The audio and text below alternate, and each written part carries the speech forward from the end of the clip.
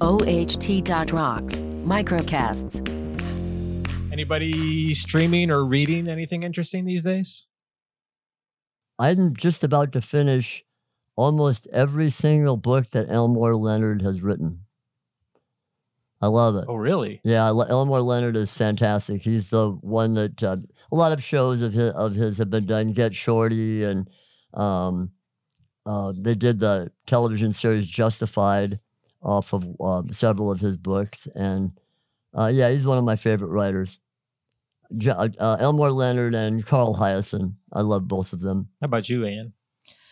You know what? I'm into technical art books. I'm starting in a new venture with a process called cyanotype. It's a very old style of photochemicals used on paper and fabric. And I've been doing a lot of, I'm sure everyone's going to want to run out and grab those. But I've been doing, yeah, they are mine. So a lot of technical art books I love to get into and really learn about a process before diving in. Nice. Awesome. Streaming, reading. What are you doing? I've been streaming Cobra Kai. Oh, nice. Nice. The series is really well done. I mean, What are you streaming that on? What network? Oh, Netflix. Netflix. Yeah. No, when you first get into it, it's kind of like it's kind of the same kind of hokey thing, but it gets you hooked. What is it? What's the premise? Oh, it's a series based upon the Karate Kid movies, and they bring back all the same characters, and they're all grown up now, and they channel their the same personalities, and yeah, it's just really funny. There are all these little nuances that if you're really into those movies, you'll pick up on, and it's just hilarious, man. I can't get enough of it.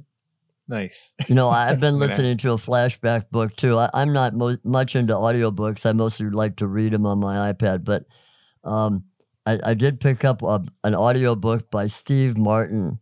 It's called Born Standing Up, and it's his autobiography. And it is, if you like Steve Martin, it is really, really great. It's really, the people that he's met, going through the 60s and the 70s, and it's just an amazing story of a guy who had a passion for comedy, stand-up comedy, and did it until it worked. And boy, it worked in a big way, and by the time he got it to working, he was kind of sad about what was happening, because he was playing to these huge crowds and he couldn't really reach the huge crowds anymore. It was like more of an intimate thing that he was doing, and he was playing to 5,000 and 6,000 and 7,000 people. But it's a great book. It's Steve him Martin, reading his Born own audiobook? Yeah, audiobook. I got it at the library. Oh, nice. Yep. Cool. I've been rereading a book that I read about a year ago called The War of Art, playing off the art of war, I guess. Awesome. Stephen Pressfield is the author. And in fact, I found a copy for $1 at the Goodwill a couple weeks ago, and I gave it to Bruce. And it's a book for quote unquote creatives, but it's really for anybody who needs a real swift kick in the ass to get your stuff in gear. Yeah. And especially if you have to self-motivate, if you don't have a boss, or if you work from home and you're not really on a schedule, like a lot of freelancers like ourselves are not. It's a great book. It's short, it's easy to read, but it's inspiration. It just makes you want to go out there and conquer the world after you read it. And I go back and read a few chapters here and there because they're short, and it reminds you, like, oh, okay, yeah, I can get that done tomorrow. It's not that hard.